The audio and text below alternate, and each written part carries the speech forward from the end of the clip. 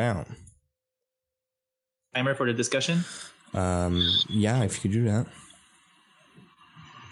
Yeah, we're live, by the way. Hey, everybody. Cool. All right. Hey, everybody. Welcome to Ultimate Effort, the official, unofficial webcast of Index Card RPG. Our quest, as always, is to bring you ideas, tips, tricks, and insight. A little bit of news so we can level up your ICRPG experience. I'm Matt, the world's okayest DM, together as always with Matthew, Mike, Alex, and John. And we have no special guests. You notice there are 5 boxes instead. Other than you yourselves, I really want to take a second just to acknowledge all the interest and thank everyone in the Google Plus community for all your awesome questions. There's a lot to get to. We do plan to address all of what you guys are posting. You all have posted excellent topics and for conversation. Give us a lot of food for thought. I want you all to know your questions on the list. We're going to get to it, I assure you. Long list. For today, we've got I don't know. We've got a couple of things in the pipe here that are interesting. We were just before we went live, we were having a little discussion about something that maybe you guys have thought of. Maybe you haven't. There is the question is. It's not really so much a question rather than an observation that we're kind of sharing. ICRPG seems to be used for an awful lot of one-shots rather than full-on campaign. We were discussing, is ICRPG, do you think it lends itself better to campaign play or just that one-shot? Which is it, you know? But before we were able to really get to the meat of that matter, thing snarled in the darkness and, oh god, a black dragon, it breathed acid breath on us. Roll initiative. 18 here. 19. Oh, wow. 16. I rolled a 3. Oh my goodness. Classic. I rolled a 9. So, Alex, last. So, one-shots and campaigns. Does Index Card RPG lend itself better to one than the other? What do you think, John? Well, I think the reason why we see a lot of one-shots versus campaigns is because one-shots are easy to write and they're easy to run, and quite honestly, they're easy to introduce people to the new system. However, I think that it's like it really should be used to run campaigns simply because it's easier to run, it's easier to maintain, and I mean we've seen some campaigns extend. We've seen some adventures extend past the first adventure already. We've seen this happen already in the last Flight of the Red Sword that Hank ran. I think it went into Matt. You're in that game. Yeah. It went into like, what is it? The Splinters of Iris. Yeah. Part 3 will hopefully be coming down the pipe sometime soon too. Yeah. And I mean that adventure even involved a total party wipe at one point. So I mean, like, the system is built to have is built to have long-term gameplay if you really want it to. And if you happen to have a healer in your party, which one of my groups does, oh my goodness, your party's going to be alive for a long time.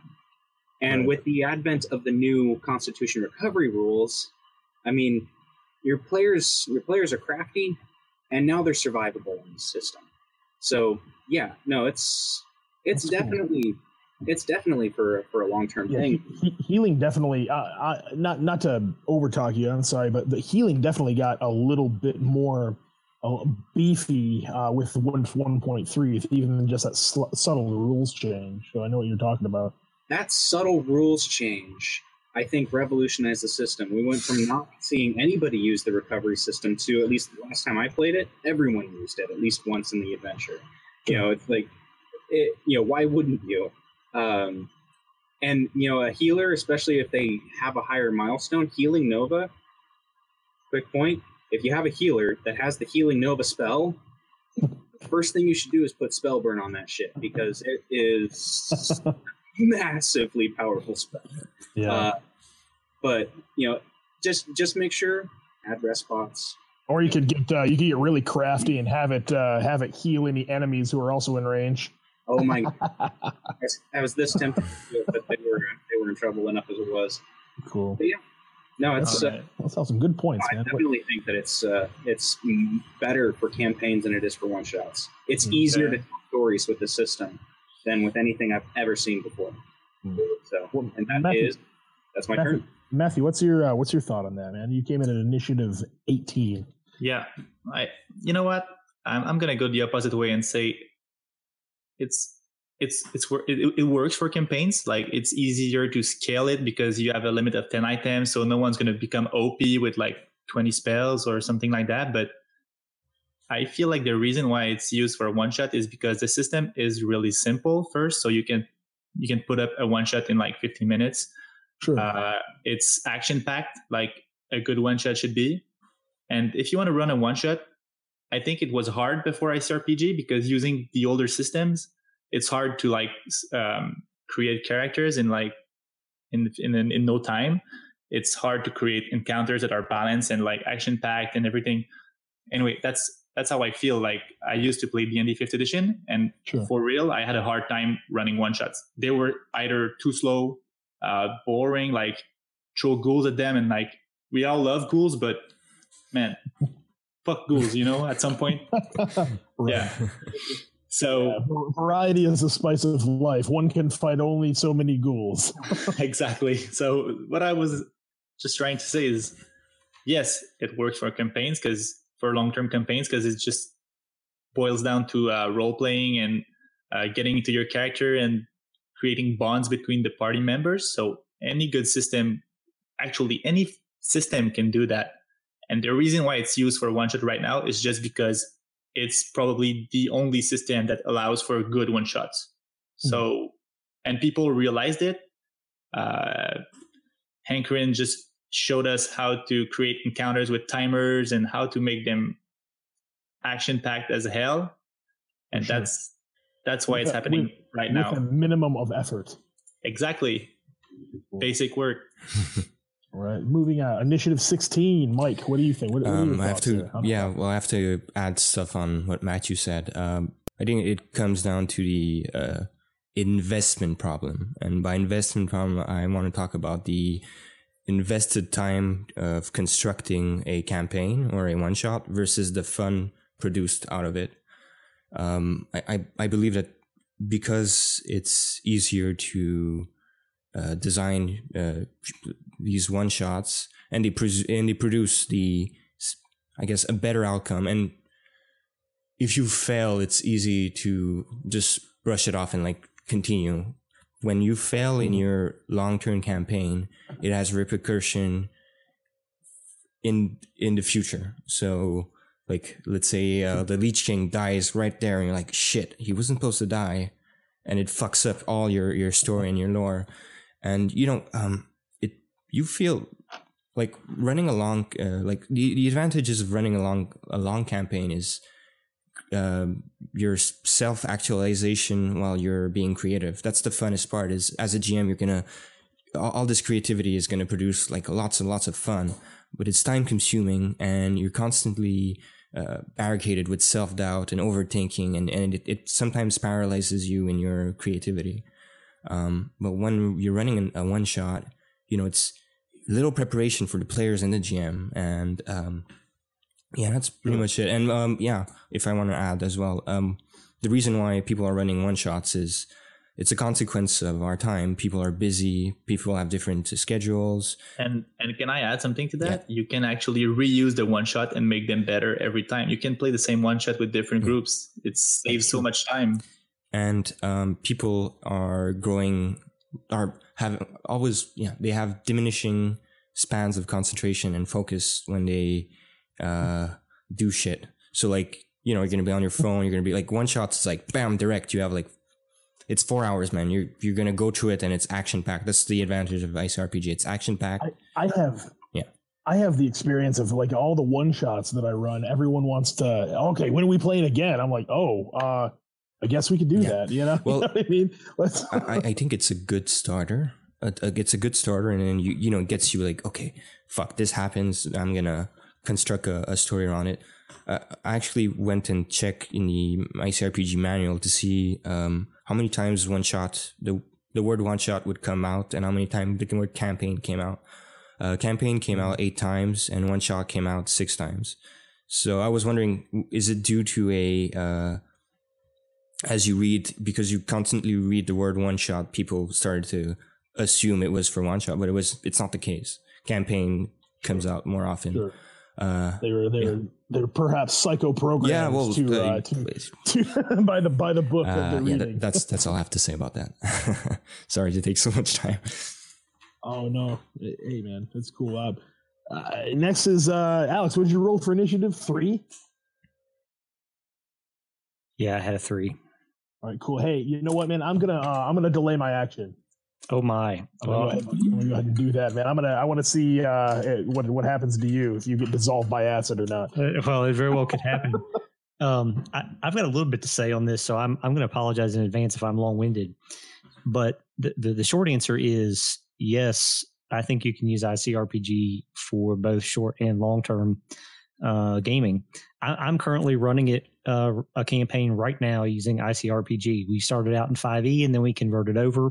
So that's a little bit of a teaser for what's to come. But I think for me, one of the reasons why I like ICRPG for the long haul boils down to 2 concepts. And the first one is going to be challenging characters. First of all, I don't think it's fun at all if your characters are Conan and they're killing 50 goblins in one swipe.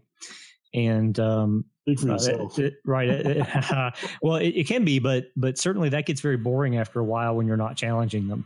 Yeah, point taken. You need that at least once. Yeah, that's right. So, and we'll talk about variety, of course, but in general, that can't be the default all the time. Similarly, your characters can't be getting crushed all the time, because then they're just victims, and there's nothing heroic about that either. Nor is that fun for anybody, especially if you're that DM. Sure. For me, where the game gets awesome is when characters are ragged. It's the struggle that we care about. Yes.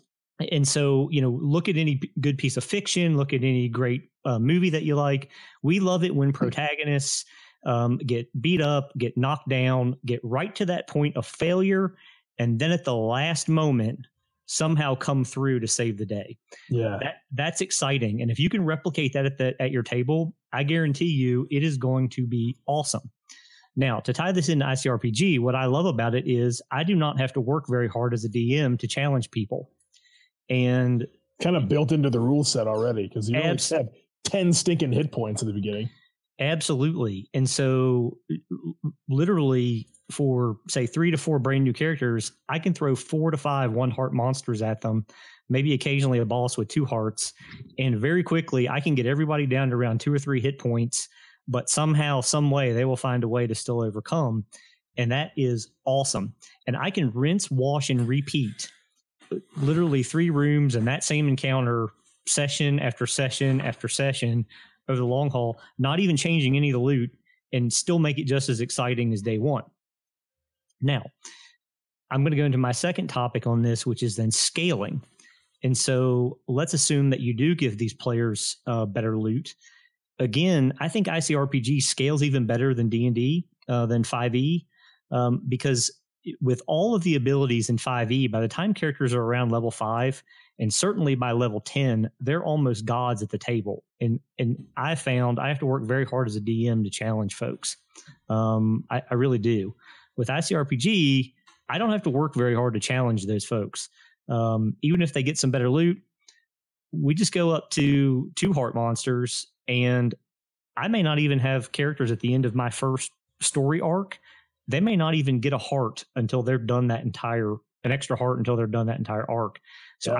I can keep them in that ragged state over the long haul and make it really super fun and really super exciting. And I'm sorry that was so long, but that's the reason why I think ICRPG would really shine during the long haul.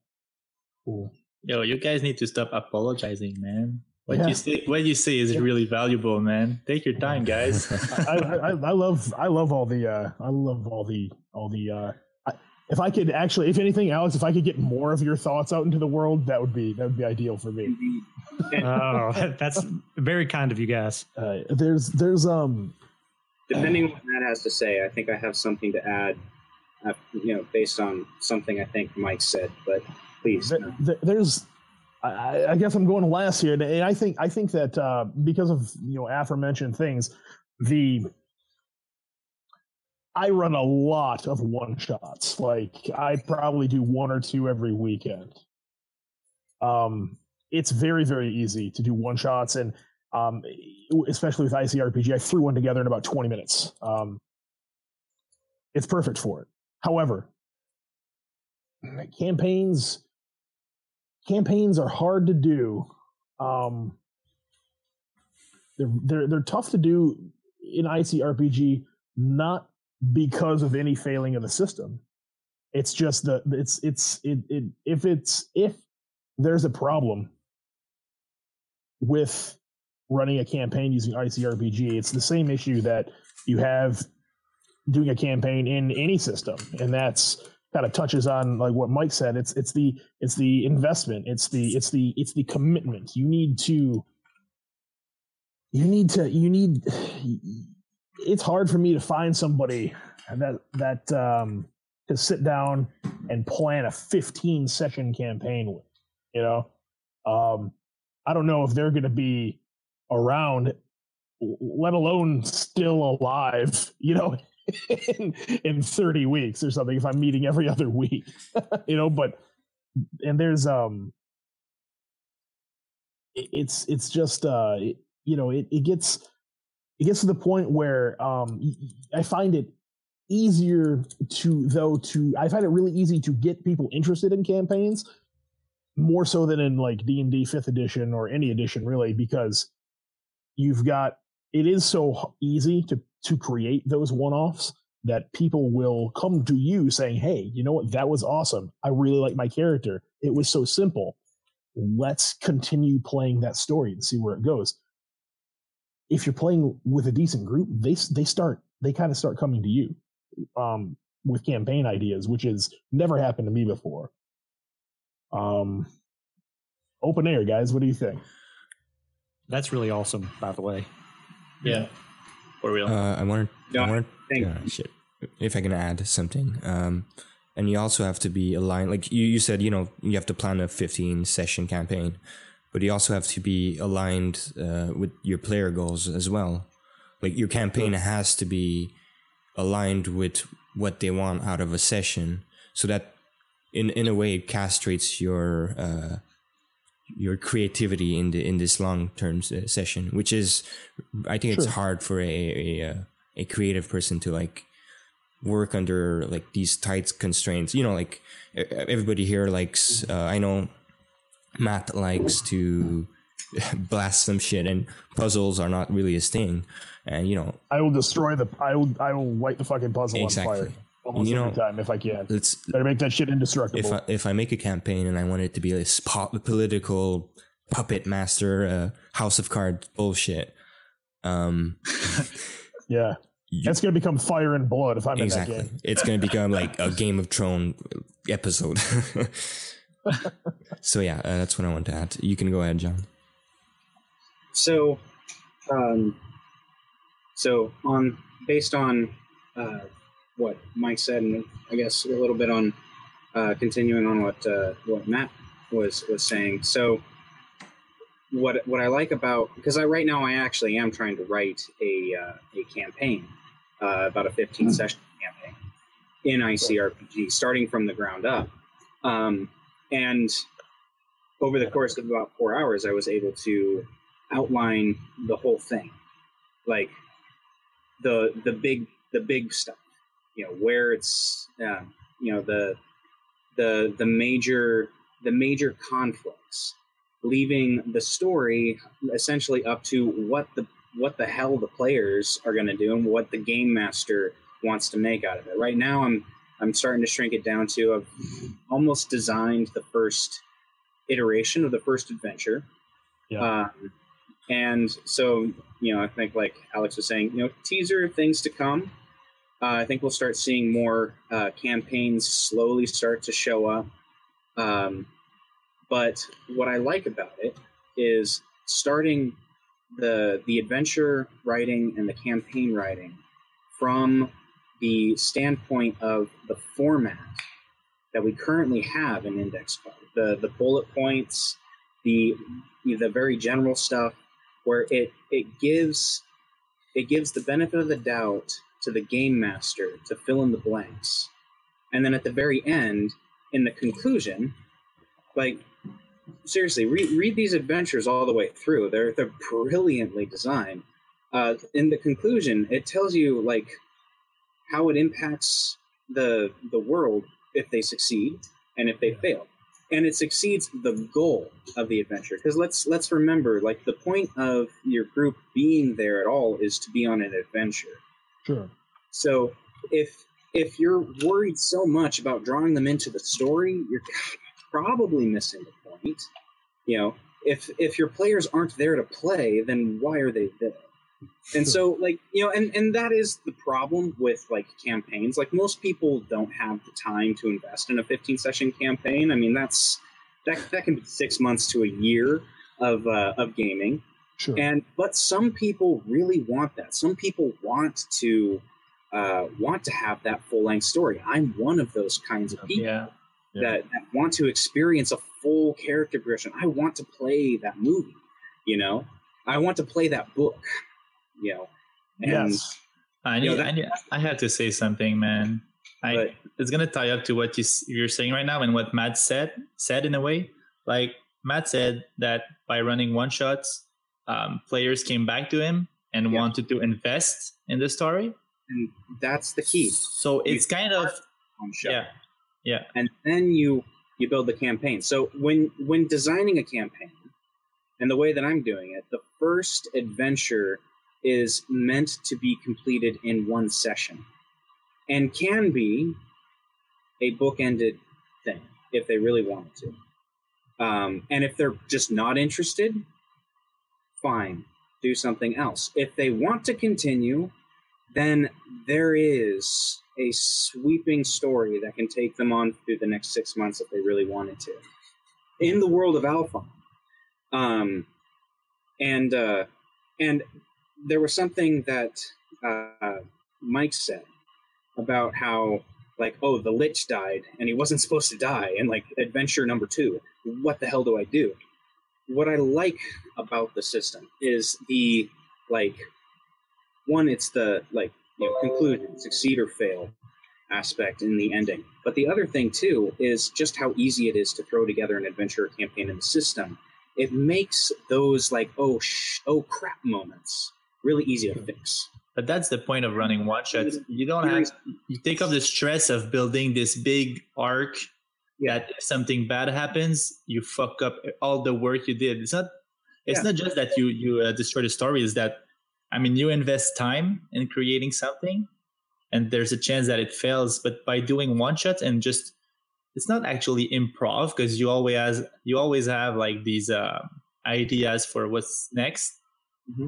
But at least you don't invest so much time and risk wasting it in a way. Yeah. So if I there's add to go ahead. Go ahead, Mike. Sorry. I just wanted to add like this quick thing. I think 15 sessions is too much.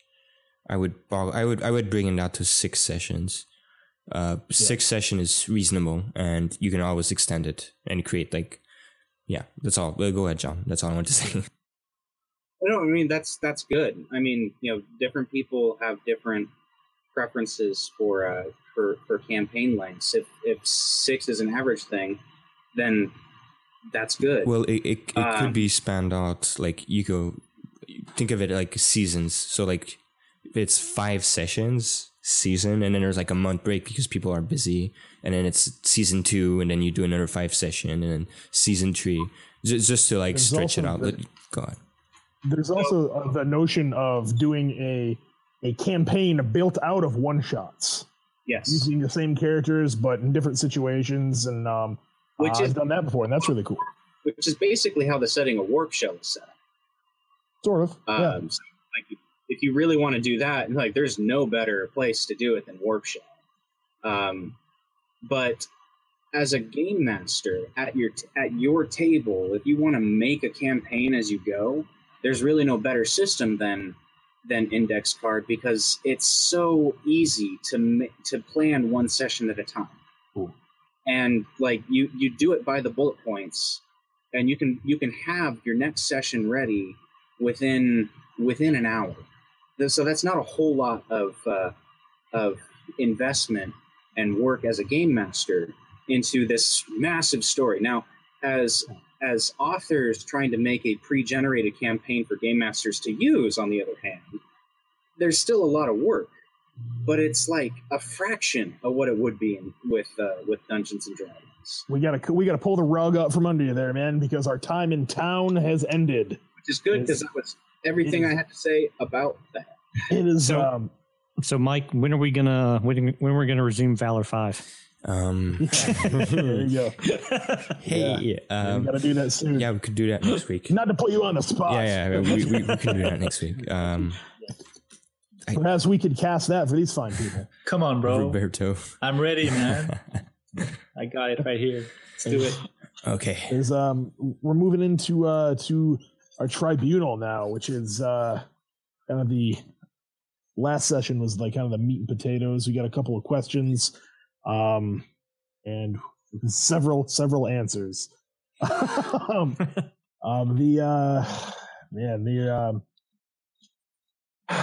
We hear a strange sound in the woods. All of a sudden, we're surrounded by orcs. Roll initiative. 11. 10. 11. A roll off, motherfucker. Roll off. Look in the eyes. I got an 18. I got an 8.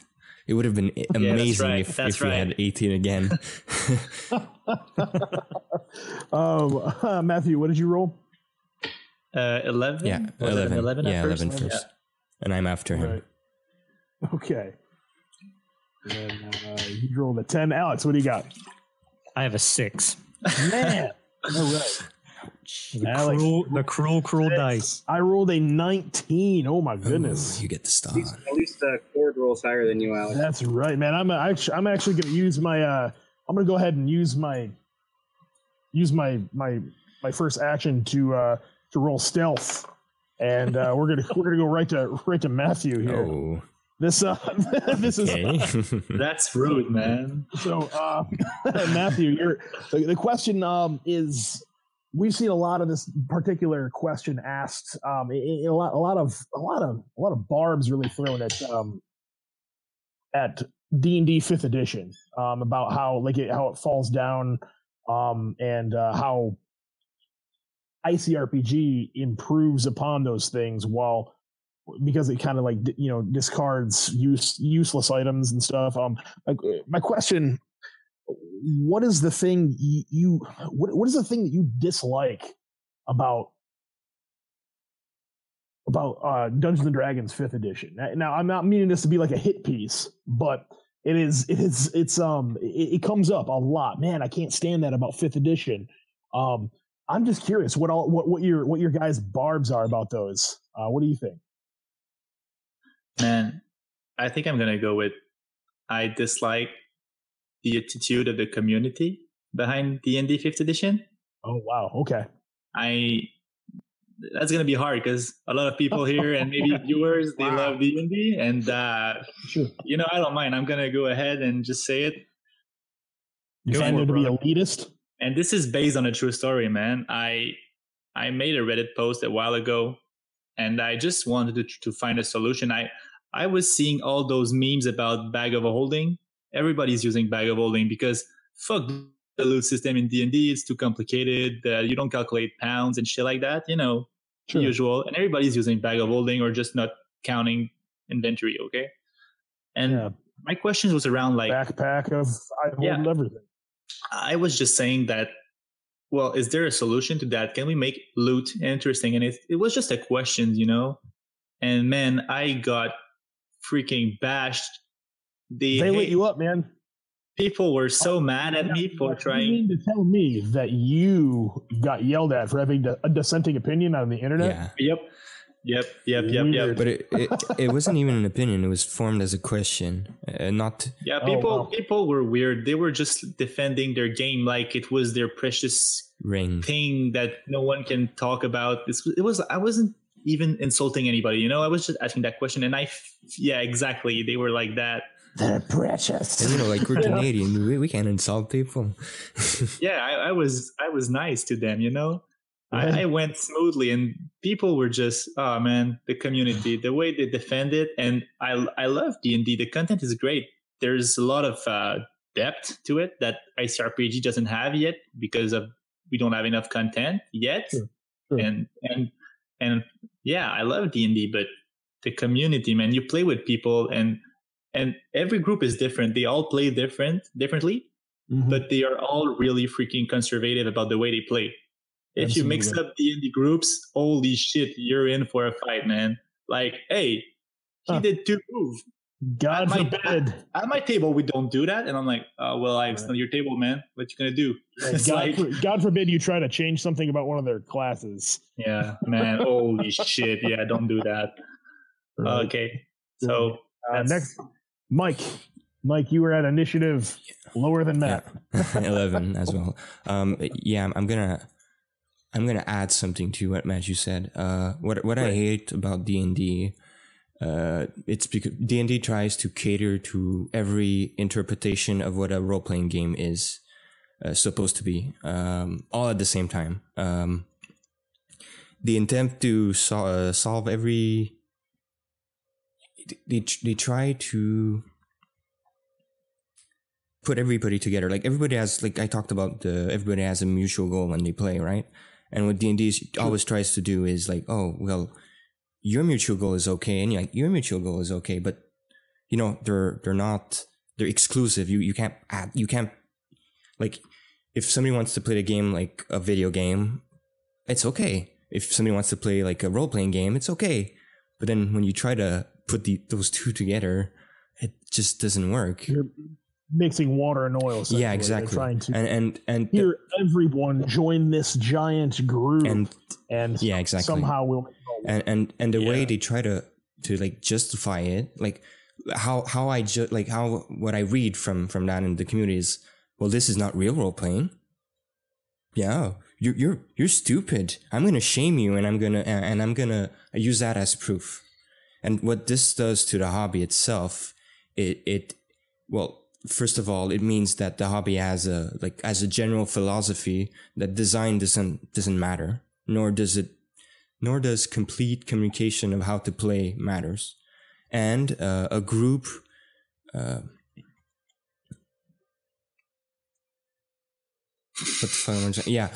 there's a lot of shaming involved when you're trying to argument. So like your argumentations are played on words, and like, well, that's not the correct interpretation of words. You're stupid. I'm smarter than you. Sure. I know. It sounds like you're revolving kind of back to like the community. Yeah, aspect. exactly. Yeah, it's just to add. Yeah, you're describing those beardy old gamers that are set in their ways. But that's the way the book is made. Exactly. It's saying wargamers can fit with role players, and they can both fit with the guy who likes puzzle, and they can both fit with the other guy that we don't even know what they like. And So I will say that I have never seen, not yet. I haven't seen that behavior out of anyone in the ICRPG community exactly. yet. And on a parting note, games work because people agree to play by a set of rules. If the rules are unknowable, like in D&D, can you, like Hanks said, do you guys know every single rule in the book? No. Yeah, why would you learn that? It's completely stupid. It's dumb information. You don't even need that to live in real life. So what happens is people. I lived and played through all of second edition. I still can't explain to you how FACO really works. So that causes a problem. You have no basis of negotiation for the shared imaginated space we all have together. And because of that, it you can't really argument. Like, your only argumentation is to shame other people because, well, nobody knows the rules. Every interpretation is okay. And you can't, yeah, that's what I want to say. Interesting. Yeah, I'm salty. We've got. I see that. Well, what's your little pain point there, John? Because I know that you and I have talked about this a little bit. I think I know what you're going to say, but I want to hear it from you. So, I had a couple of things, but the biggest one, and it's interesting because it dovetails right off of what Mike was talking about. It's the need to constantly reference the Dungeon Master Guide to do anything, and the constant battle with the rules lawyer. Preach, brother! It's too complicated, and heaven help you if you have a grappling situation. And, it's just, everything from, what's my racial ability? What does this spell do? What damage dice does this weapon roll? What's the weight of this item? Like, am I encumbered? How much movement distance do I have because of my encumbrance? Like, what currency are we using right now? It's just, it got to be a little ridiculous. And I, like, before Index Card even came out, I was just like, you know what? We don't need item weights. It's dumb bullshit. Like, what does the real world need to show up in our little tabletop game? It's needless paperwork for me because my players don't want to do it. And it's like, well, with that, encumbrance is gone. Yay. So movement is just like, why do people need to be moving differently if there's any other reason than, like, something happened to them right then and there? Like, they got caught in a web or they got hit by a slow spell. So it's like, it's temporary, Sure. Or, and it's like, players should be, it's like, you expect your players to know. Quite cumbersome. Sorry, Matt. Quite cumbersome. Like, I get what you're saying.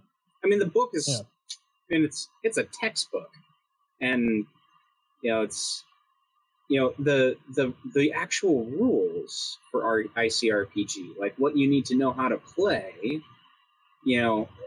it's a fraction of the actual core manual, and it's easily memorizable by game master and player alike. Like, pretty much, I mean, we have a lot of discussions on Google Plus about, like, the nitty-gritty of various rules here, but what I find that's interesting is that it's people asking questions about clarifications of various rules, like, buried within these, the guy who has the rule book handy, you'd have to tell me exactly how many pages of the manual are devoted specifically to gameplay, but, within those set pieces of pages, players are also reading it. I don't think that happens with the Dungeon Master Guide. I don't think Dungeon Masters read the Dungeon Master Guide. I know I did. That's because it's 100% fluff. Yeah. How to play is 9 pages. Yep. Thank you. It was even less than I thought it was. Interesting point. So I've had several players that have never picked up ICRPG before. I've been running demos for them, and they know how to play 100% but before the first session. If I can add something to that, the first session we rolled, I didn't read the GM book. Right on. And that was like your second or third game that you ever wrote that you ever did, right? I played with what's his name, Chris Hately. Okay. That was the first session, and I understood every rule from that first session, and I applied that too. So it's crazy how how easy it is to learn in one session, and you can DM without even reading the book.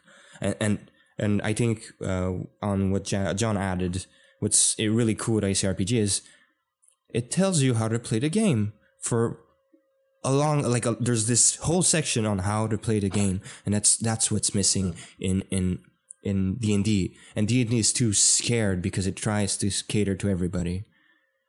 Yeah. So I'm still stealthed, right? Alex, what is your take on this? Matt is just hiding because he loves D&D, man. He wants to protect the bag of holding and all this shit.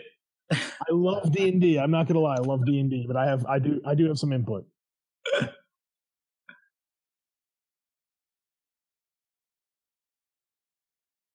Cool. Okay, so first of all, let me say I had a fellow DM tell me here recently. He said, whenever I pick up a new RPG system, the first thing I do is I look at the grappling rule, because that's going to tell me a whole lot about the system. And that really stuck with me. So I just wanted to tack that on to John's point, because that really is the case. Now, I have not put this guy on to ICRPG yet. I can't wait until I do, because when he goes to look for the grappling rule, it's going to be an awesome day, I suspect. Right. True love at first sight. Yeah, exactly. It certainly was for me. And you guys raise an interesting point about all the mechanics in ICRPG being so streamlined and intuitive and accessible and easy to grasp right out of the gate. Let me just say, I do not hate on D&D. I think 5th edition... Nor should you. I think 5th edition may be probably the best iteration of D&D that I've seen. I think the advantage and the disadvantage mechanic is just revolutionary. It's so intuitive in terms of a tool for a DM. That being said, my specific pain point with D&D, although I have several, but it's this. So here's this awesome book. And what I'm going to say about it is, this looks really nice on a shelf. It's got a lot of really cool artwork on it, or in it. The MSRP is also $50. And when you get past the pretty artwork and you really start to sink your teeth into this book, what you're going to find is there's a lot of coaching on narrative technique. So there's going to be a lot about world building, and you're going to get a lot about crafting a story and who, what, when, where, why, which are not bad things.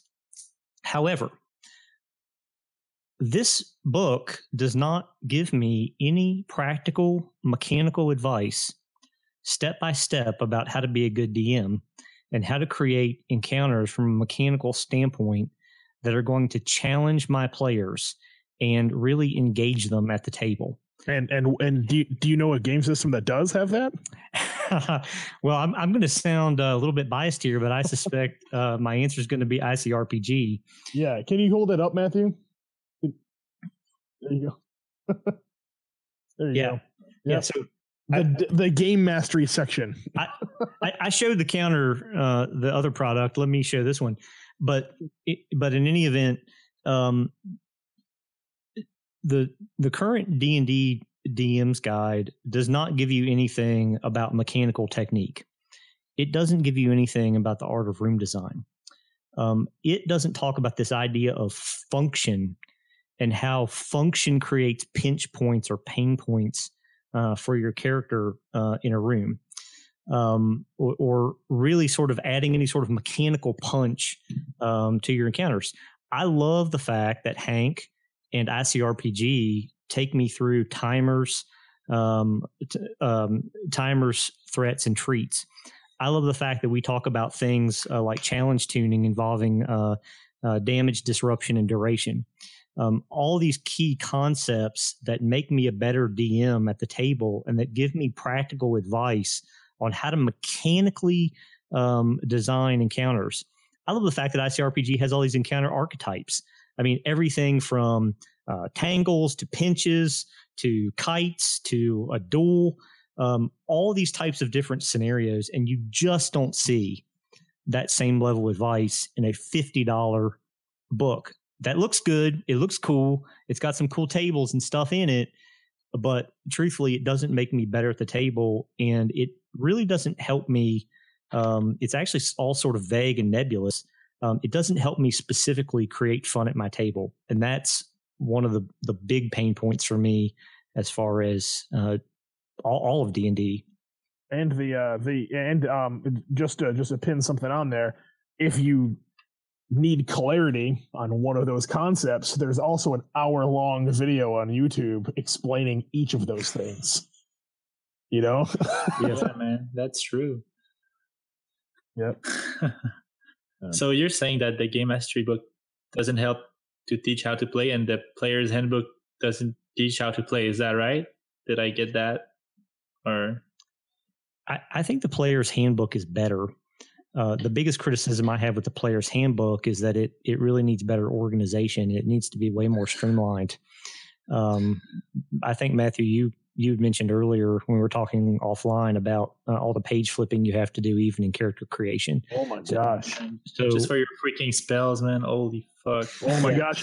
I mean, if I have to download a third-party app just to keep track of that shit. Oh yeah, man, word. The spells, man. We all do. Yep. We all The do. spells, man. Yeah, just I'm not even gonna. I don't even write them down. I'm just like, all right, great.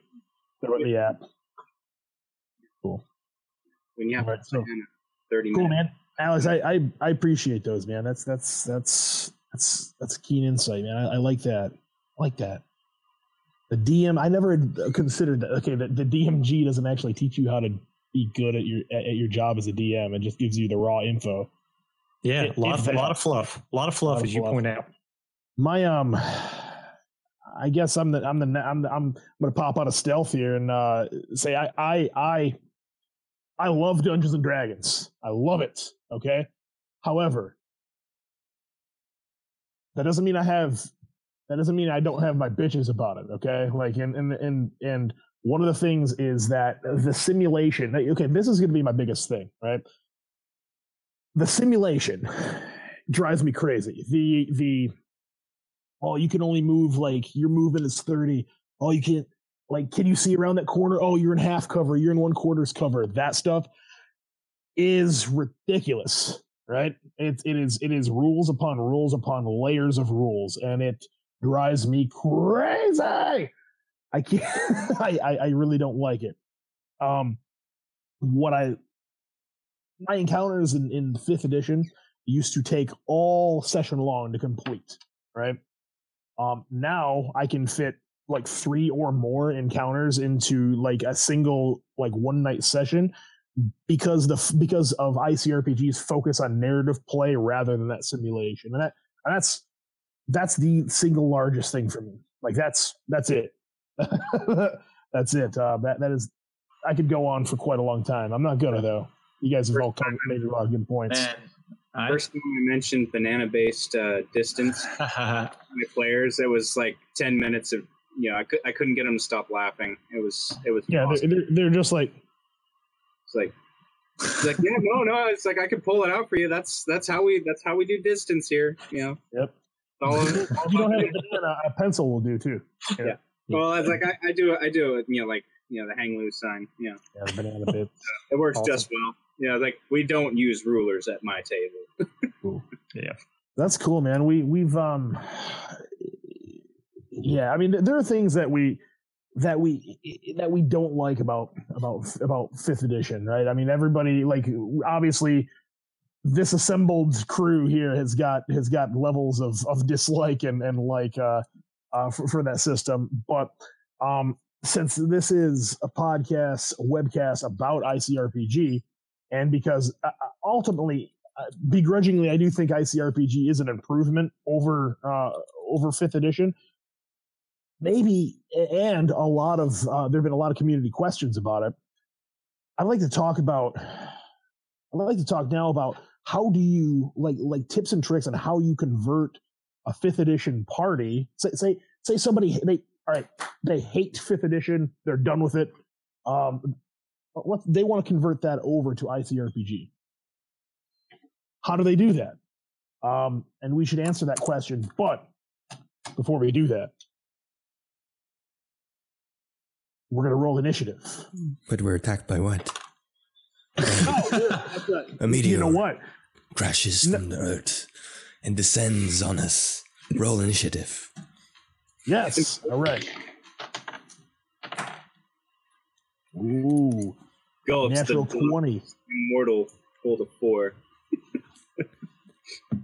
Not. Who rolled 4? Damn I you. John rolled 4. Yeah. Did Alex roll 3 or something? I rolled a 2. Man. I rolled. Matthew, did you roll 10? Just can't win tonight, Alex. Yeah. I rolled a 9. Cruel Matt. dice. Right on. Yeah, Terry. Right. Running a Nice. 5th edition is really as complicated in Pathfinder for sure. All right. I rolled a natural 20, bitches. So let's do this. Don't stick around this time, though. Yeah. Don't What's waste that? it. No, I'm going to stick around. No, I'm all in this time. I have some ideas. I'm gonna have to mute All right. that later. What's that? Yeah, you're gonna have to bleep me out in just a second. Nah. No, we'll leave it in. There's no kids here. Strength, honor, and beer. So converting a 5e party to ICRPG, it can be tough. My biggest tip would be just convince your players to start fresh with ICRPG. But if you want to convert them over, it's really not that hard. What I've done at my table is I've taken the whole concept of classes and then thrown that out the window, right? So it allowed my characters just to come up with their idea. Like, okay, you want to be a druid. Great. It's all about giving the character the right gear, and maybe the DM could make up some kind of starter gear or starter reward or loot or even a spell or something to make that character feel like druidy, I guess. That still works within like the mechanics of the game. The real challenge comes in converting over higher level characters, because that can be daunting. My wife, for example, has got an 8th level druid, and she will not part with her 8th level druid. Not going to happen. So my idea for that is I'm going to take, okay, what are the things that are about your character that are coolest to you? So, and then take those things, those abilities, and just make them. Sorry, I was a little distracted by something that's behind me. Go to bed. All right, there you go. I apologize, you guys. Children, can't live with them, can't sell them.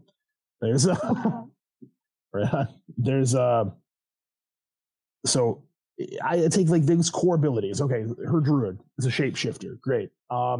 Maybe let's give her like a wisdom spell, beast form, right? And just put that as her loot. And she thinks that her ability to call lightning is really cool. Great, you've got that. Now, am I going to do that for every single one of her spells? No, because ICRPG is not that kind of game. You're not going to have 40 spells in your pocket that you can do at any time. You can only equip 10 things max, right? So in as far as converting over the characters, just take the a list of, I don't know, up to 10 things that you think are cool about your character, and then just like give the character those things, make some simple stats as the DM, as is your purview. Make those things up on the fly if you need to. Put them on the character sheet so they're represented. Make the player feel awesome, right? And so they don't feel bad about losing a character. And you're golden. The easy part is converting over the encounters and adventures. That's already been laid out in like Hankeron's videos and like the DM section, ICRPG, and all that stuff like that. But and in fact, there are several people, myself included, who are going to be putting out a conversion guide. Not that I think it's necessary to have a printed guide, but I'm going to do one anyway because a lot of people have been like curious about it. So hopefully that will be done. I don't want to give it an exact date because it's kind of a labor of love, and I only have so much love to go around. But pretty soon, I'm running a little bit long. Matthew, what do you think? I'm gonna use what you said to build up. Like, you have 10 items, right, in ICRPG. So And your pack. Yeah. So and they can be spells, they can be anything you want. So what are those things that make your character? So pick the stuff you like, and the way I would like frame it for my players is the least you pick, like instead of like 8 spells that you like, you pick 3. Well, you've got 7 other items that can improve those 3. So maybe the thing you prefer with your character is Magic Missile for some reason, and you like the fact that it can curves and like, Sure. It will find you. Yeah, and maybe you like that, and you pick this, and then you're like, yo, I want to make a Magic Missile build. I don't care about like fucking Acid Splash. Yeah, who wants Acid Splash? So I'm gonna pick another item that doubles the range of my arcane spell, or that it gives your character more customization. Instead of having all the spells because you're a wizard, you only have the spells that you will actually use and that make your character your character. So and we were talking about casters, but if your fighter's got a sword that has a cool name, and I think it's you, Matt, that had a sword that was what do you say when the weapon is alive? Does that work? My character? Yeah, you said that the fighter in your group had a sword, and then when you leveled up, you had to fight it. Yes. You're talking about the blade called Legion.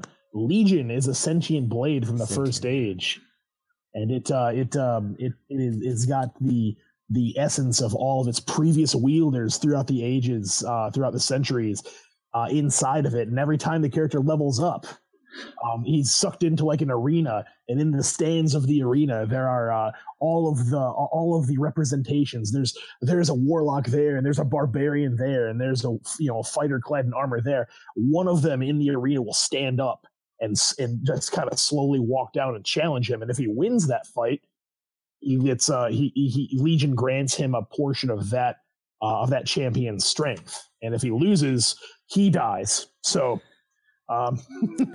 So what makes that the sword is part of D&D? Nothing. It can be an ICRPG, Absolutely. Like that's the beauty of it. You like second wind, you always use it. Well, it's an item now. It's not hard. Just pick some and improve them, or maybe pick a lot but don't improve them. It's your choice, Sure. And that worse than that, if the characters are really OP and they really like being OP, like they like slashing 10 goblins at once, like Alex said. Well, give them more than 6 points, I guess. That's an alternative, or more items, or, it's not something I would do, but I know some players love being like that. So that is kind of there is a little bit of disparity. If you're making new characters, there is a little bit of a power level disparity between D&D 5th edition and ICRPG. So, I mean, we can get into that later though. That's my 2 cents for that. Coming in at a big 9 for initiative is Mike. What do you think? Well, first, how I understood the question was, how do you convince your players to play? No, just like maybe that. I want to take it from that angle, and not because I know John and Alex have probably interesting ideas over that. Well, negotiation can be hard because you have to arm yourself with weapons to negotiate with your players, because they're not all going to be compliant. And if you enter a battle with like a knife and your players have guns because they're like a level 15, you're not going to win that fight. And you also don't have to be an asshole and be like, hey, I'm the GM, so I decide we're going to convert. You're probably not gonna. You've just lost credibility. Yeah, exactly. But at the same time, you can always tell them, look, playing D&D is time consuming for me, and if you guys want to have the same level of enjoyment and like make them feel empathic, like I pass a lot of time to design these things, and if we would go to ICRPG, I would have even more time to create even cooler ideas, because stats are easier and everything. So from that angle, that's how I would convince players. Like, dude, it takes me 8 hours, man. And I did a campaign of ICRPG. It took me an hour and a half. We can go and have beers afterwards. You know, I'm not constrained to be a slave. Why are we not doing that now? Yeah, exactly. And so I had an idea. I thought Matthew was going to say it. Well, I'm going to say it anyway. How I see it is, if they're high, like let's say they're level 8 or level 15, make them choose 15 spells. If they're level 8, make them choose 8 spells. So depending on what level they have, convert their items into spells. And you have, you know, let's say they have 15 spells. Well, there are 5 spells that they have to like swap and to equip. Throw them in the backpack is what you're saying? Exactly. And then you explain to them, like you show them what Diablo is first, and then you tell them like, you can take these spells, and then you can create items to like do cool shit. Like Matthew talked about magic missile. Like, okay, every time you shoot magic missile and hit somebody, it has a chance to polymorph like two like adjacent creatures or like crazy stuff like that. So I think I think it shit. I didn't say that what I hated about D&D. It's the lack of creativity, and it forces player to do the spells are like conform to this. Yeah, exactly. Yeah. It's comfort. Yeah. You're conformed, and you're well. You know, at the same time, people need that. You know, because like I said, D&D is trying to like cater to everybody. Anyway, ICRPG. Can I add something to that? Yeah, go ahead. You must tell your players that before they create crazy shit, they will need strength and dex and basic stuff. You know, they don't have to create only spells, because the +1 dex boots are freaking useful in ICRPG. Yep. So if you're high level, man, create them +2 dex boots. I don't care, but think about the stats. You need them. Think of all the levels as like milestones, and just give them like, say, okay, if you're level 11, here's 11 things you can have. Some of them can be spells. You know? Yeah. Next in initiative, John. I know with certainty that you have something to say about this. Yeah. So actually, Mike reminded me something real quick about like the creativity of players within the system, and how that actually ties into the conversion of your characters with, like, say, creating new spells. I was just in the process of converting my players to ICRPG from 5th edition to run the Doom Vault adventure. One of them is a mage. 4th level, doesn't have a whole lot, but she does have Floating Disc. And it was a randomly rolled spell at player start. At first, she was kind of pissed that's what she had, but you know what? That was actually one of the most useful spells. I think she's... she uses that so often and in such unusual ways, but the spell Floating Disc is like half a page in descriptions and restrictions and what it can do and how it operates and stuff like that. And like, well, I have to convert that to a sentence. Sure. You create a floating disc of solid energy near for 1d4 rounds. You know, int spell. And you know what? I like that, because that gives her freedom to do interesting stuff with it. She hasn't yet, but I'm waiting for her to try to do awesome things with it, because then I get to be like, well, that's not that's going to be difficult. You know, you're actually going to have to make like int checks for it not to fail, or, you know, things like that, so that like, they don't just plummet to the bottom of a chasm or something. But she could use it like a Destructo Disc, like Krillin from Dragon Ball Z. Yeah, just like a Destructo Disc, or try to use it as a shield to absorb damage, or try to expand it so it can hold more things on it. You know, like I'm waiting for her to try to use this for or use it to like raise stuff. You know, I'm waiting for her to be creative. Place a bomb on it and like send it off into the distance. Exactly. and she's the kind of player that would do that if she had. So like, you know, I'm excited for the potential there, and she's starting to get it. Now, so that's the thing. Like when you convert things like spells, really have that conversation with your players about your characters. That we're taking your favorite things about your character and we're converting them to the system. And it might seem like we're taking a whole bunch of stuff from it because we're taking, a page or like half a page or more and condensing it to a sentence. But trust me, we've just made it a ton more powerful because we put the power from the book into your hands. Sure. And also, how many times have you really used mending? Just saying. Well, that's the other thing too. It's like you don't actually need this. You have never used this, so we're going to toss that away to the side. The other thing too is like when you're looking at converting your players. At least this is the way that I do it. Is and Matt, you said this and you said it great. Throw classes out the window. Look at their play styles. Like seriously, like if they're charismatic in their play style, doesn't matter what kind of class they are. Ask them to look at the commander class and see if that's something that interests them. Like if they're a tank type player, like regardless of what class they do, have them look at regardless if they're like a regardless of what they are, have them look at the Guardian or like DPS. Have them look at a Blade.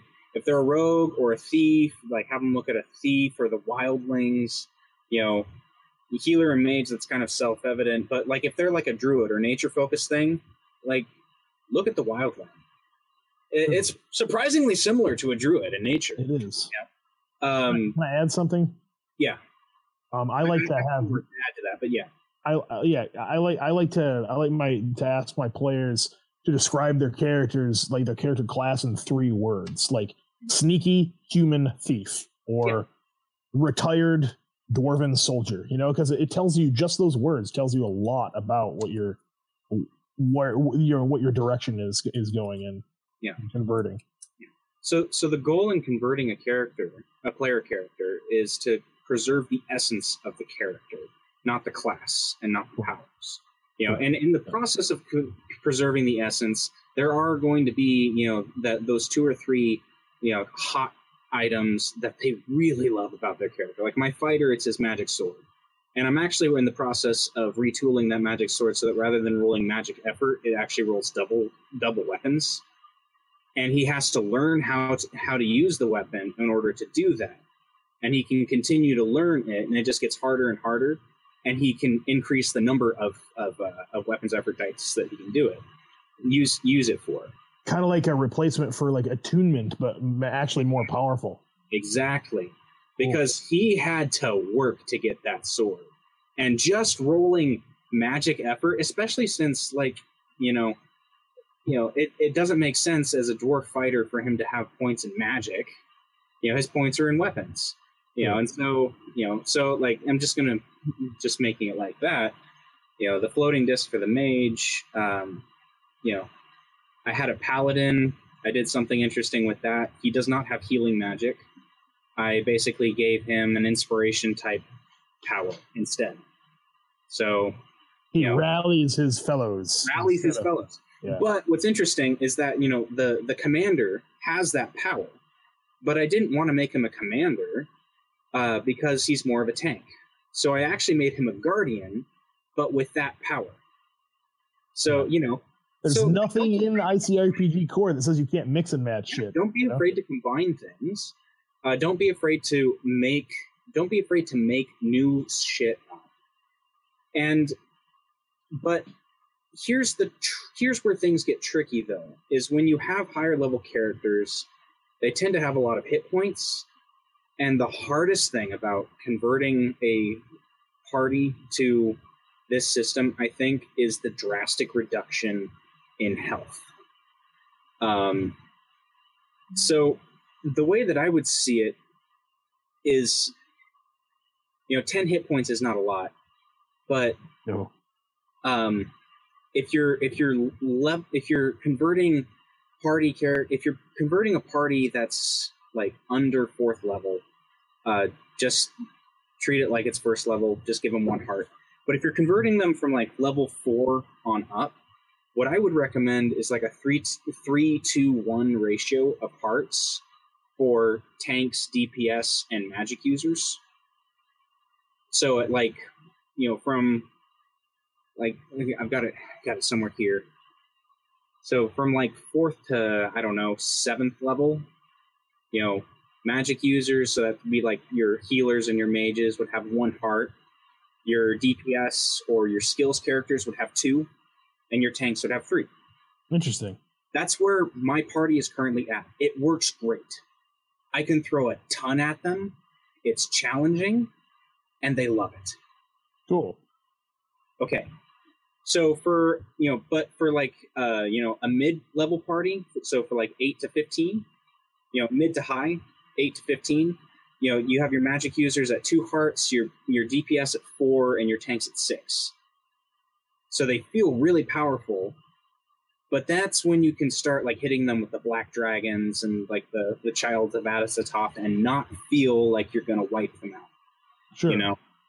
And they don't feel like you're just stripping away their godlike powers. Because it's true, in 5e, you're a god. Anyways, so I'm done. That was the big thing I had. All right. Yeah. All right. So how do you convert a 5e party to ICRPG? I've done it with my current group. Here is 3 easy steps if you'd like to do it yourself. Step 1, what is the level of your current players?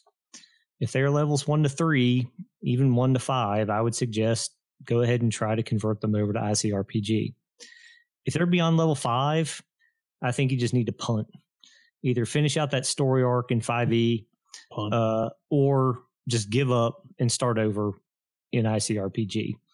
Frankly, I think you should do that anyway. But I converted my group. They were only level 3. So that made it really easy.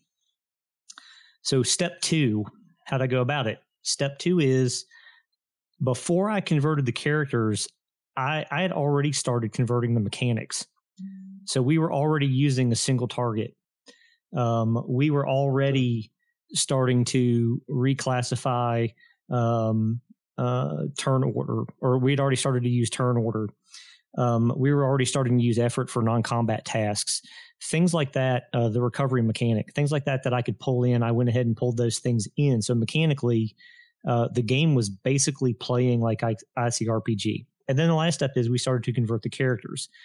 Fortunately, I had all the character sheets, so I could do that on my own. But like most of my default, it came with conversation with my players. We sat down and we talked about it.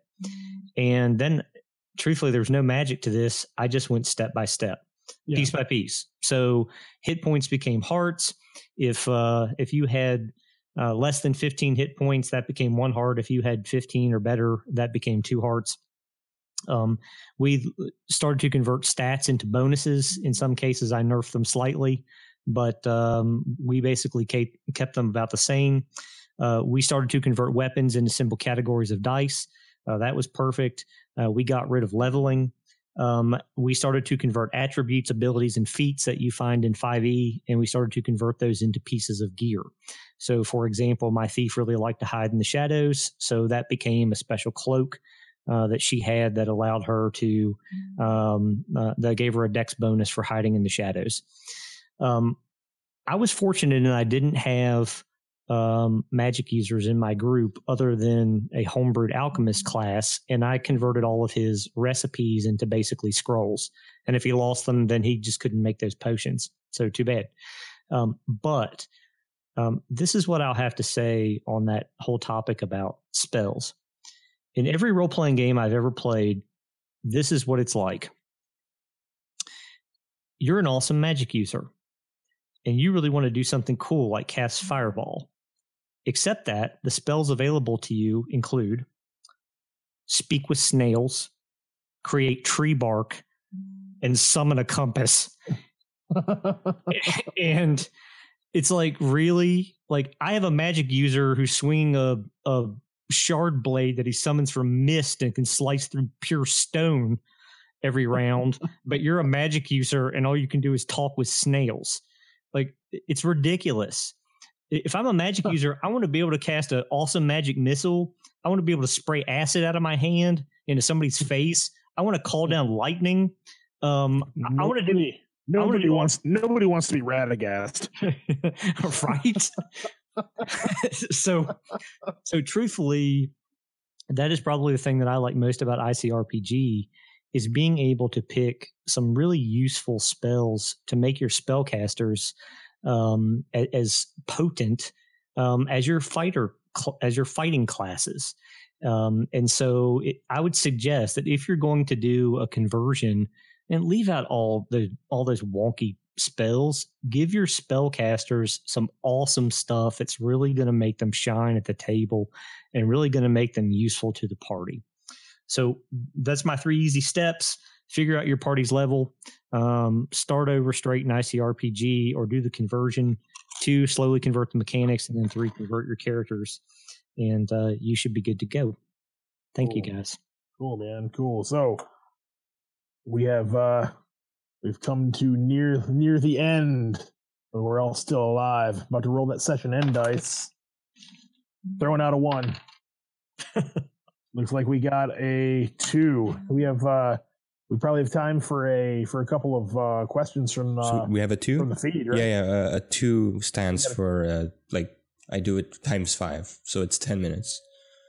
10 minutes. Yeah. Cool. I have a nice 10 minutes. I think Terry addressed a really interesting question. If you want to read it out, Matt. Terry Street question: do you guys think ICRPG should retool the magic system? I've seen and heard some pushback against ICRPG because of the way magic is handled. Yeah. Interesting. Roll initiative for this, or just I can talk about that. Yeah, I think Matthew has something really interesting. Yeah, Matthew. Go ahead, man. Now you can take that one. That's a great question.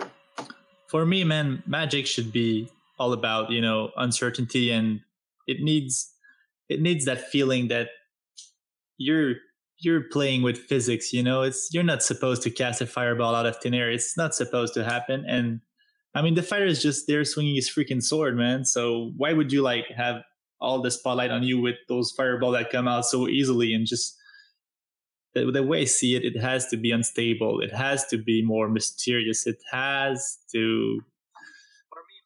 It needs more depth. That's the way ICRPG. That's what ICRPG lacks for me. But when I play it, it's not a problem. I don't dislike it the way it is right now. But in my game, if I was a magician or a wizard or a druid or any magic user, I love when my spells have a how do you say drawback? No, is that the word? When they can backfire on you and you're there and you try this OP shit that you don't master yet and it fucks up. Like in Magic the Gathering, mana burn. Or when Hankerin ran what was it? It was a Harbinger, and he was trying to use that spell to reverse time, and he was able to do it, but the character Horus messed himself up in the process. Cause and effect, basically. That's what I think he wants to. I mean, maybe you succeed your fireball, but your hands are burned now because you rolled a 5, and for a few days, maybe your hands hurt, man. You have hard rolls on decks because your ends are fucked up, Right. I just I cast 19 fireballs last night. I probably can't go knit something tomorrow morning. Exactly. So actually, on that note, Jason said something that actually has given me a bit of an idea, possibly to help with that, but without adding unnecessary complexity to an already simple system, right? Yeah. What was that? 7 minutes. Okay, great. So we already have Spellburn as a mechanic in the system, right? Sure. Yep. So pretty much in your game, just automatically apply Spellburn to all spells. Okay. When Spellburn gets rolled for that many rounds, it's not that they can't use the spell, but every time they fail, they take magic damage. Oh shit! I love that. Or holy shit, that's fucking smart. That's due to beautiful. messing with physics. Yeah, reality pushes back. I like it. So if you want to retool, honestly, I mean, ICRPG is built in such a way that if you want to retool something, retool it. The core, Hank has made pretty clear that he's not going to make massive changes that add complexity to the system. I think Magic is one of those. This, I think, is a quick and dirty way to really make Magic a risky business. Mm-hmm. And in fact, I think I'm going to do that in my next game. I'm going to try it too. That's killer. That's going to be added to the Vader 5 campaign. My character is going to explode with injuries. T-shirts make Magic dangerous. Do you have anything to add, Alex, or I can ask a question? Yeah, I was just going to say quickly, the only other thing that I might do to make Magic a bit more unpredictable is I might consider using, and although I haven't yet, the Dungeon World mechanic. So roll 2d6, add them together. On a 1 to 6, you fail and something bad happens. On a 7 to 9, you get part of what you want, but there's a cost, whatever that is, whether it's damage or the spell backfires. And then if you get a 10 through 12 on that roll, then something amazing happens. And if you roll a 12, maybe your magic missile splits into 3 and damages multiple individuals, or whatever. And that would be a very, very simple mechanic. That's exactly how I made it, Alex. Actually, I can send you my Excel sheet if you want, man. It's exactly what I did. You know, I did like below this, it's a critical fail. Over that, it's a failure, but you forget the spell. And then you have normal success, and then you have like critical success. It's that simple. Four parts of the D20 plus int, and I mean the most powerful spells, you just move the grid. So to have a success, man, it's maybe 15 instead of 10 for a basic spell like Fireball. But it removes the idea of DCC. There's a cost. From DC. Well, great minds think alike, man. John, you have something to add? Yeah, John, what do you have to go on? Anything that adds an Excel spreadsheet to ICRPG is probably a little too complicated, but you run your games how you want to run your games. But an Excel sheet pretty much looks like this at the end of the day. You know, it's just a table. No. You know, it's like I totally get it. It's just like the way you said it. I was like, that's really, it's not. Yeah. So I think that might have answered your question about Magic complexity. Yeah, I think that pretty much hits the thing. I like that Spellburn. Yeah, I like it as well. That's killer. But yeah, Matthew, too complicated. I do agree that make Magic dangerous again. Like I kind of like the direction that you're going in there, Alex, with the varying levels of difficulty. Like, oh man, like if I sacrifice a couple of hit points, I know that I can make this spell like actually spring into the world. But if I don't, then it fizzles.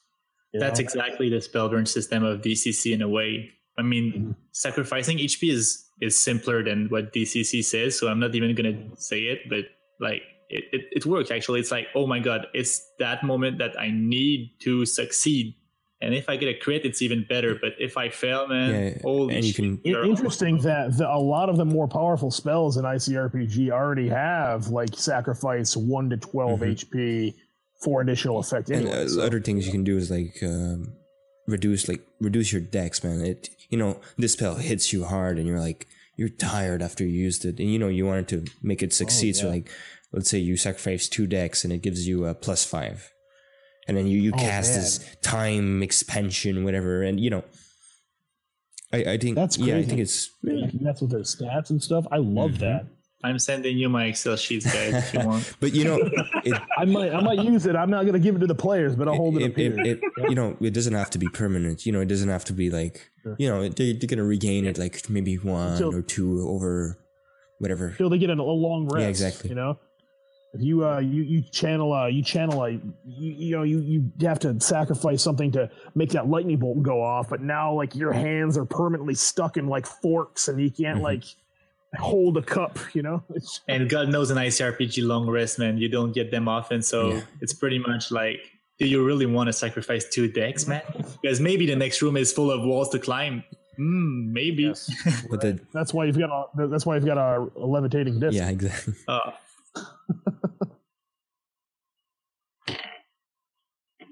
Well, you guys, I think we've come to the end of our time here. So I sure appreciate everyone who's stuck with us this far, listening to 5 lumpy-headed weirdos go on about their interpretations of role-playing stuff. Hey, a quick shout out right now to Victor Diaz. He just put some stuff on the Google Plus group. Ezra Harden's GM notebooks or pages. I can't remember exactly it. Here, let's see. I actually think that's on Drive Through RPG right now. Yeah, it is. It is. Yeah, they are. The GM worksheets. They're awesome. I'm putting together a campaign right now, and they're helping immensely. So you guys should go find those. They're pay what you want on Drive Through RPG. And if you can't find them, just drop them a line on the Google Plus. I want to do a shout out to Marcin Gibowski with his pop up version of Hall of Arrows. I don't know if you guys saw it. That's really cool. That's really amazing. It was sweet. Yeah, Cool. Yeah, I didn't check that out. Who made that? Marcin Gibowski. I'm Okay. fucking up his, on the G Plus. yeah, on the group. G Plus. Yeah, if you guys want to check him out, that's really like an awesome idea. There's also Austin Redbond who put out his first stream. Probably gonna link this in the doobly-doo down and showcase stuff so people can see it. It's awesome. Yep. So, anybody else have any shout outs or anything? You want to share anything? I want to cool shout right out now? Jason, man, for that awesome drawing tutorial you did earlier last week. Yeah. The dinosaur. Yeah, the dinosaur was really cool. And we're going to try to do this every week. Last week we had moving and little technical difficulties. Yeah. Technical blunders. Yeah, exactly. I'm on a cell phone right now, so sorry. But we're going to try to make this like weekly. And we're going to try to also stream my Vader 5 campaign. Yeah. I mean our Vader 5 campaign. It's a shared story. Yeah, it is. Any story that has a guitar wielding maniac in a chicken suit is a shared story. Yeah. So Yes. Oh, well, guys, I appreciate you for thanks for stopping by our second ever episode of the Ultimate Effort podcast. Thanks very much. May your party be up. Yep. And your dragons go down. And I still didn't do an outro, so this is how it ends.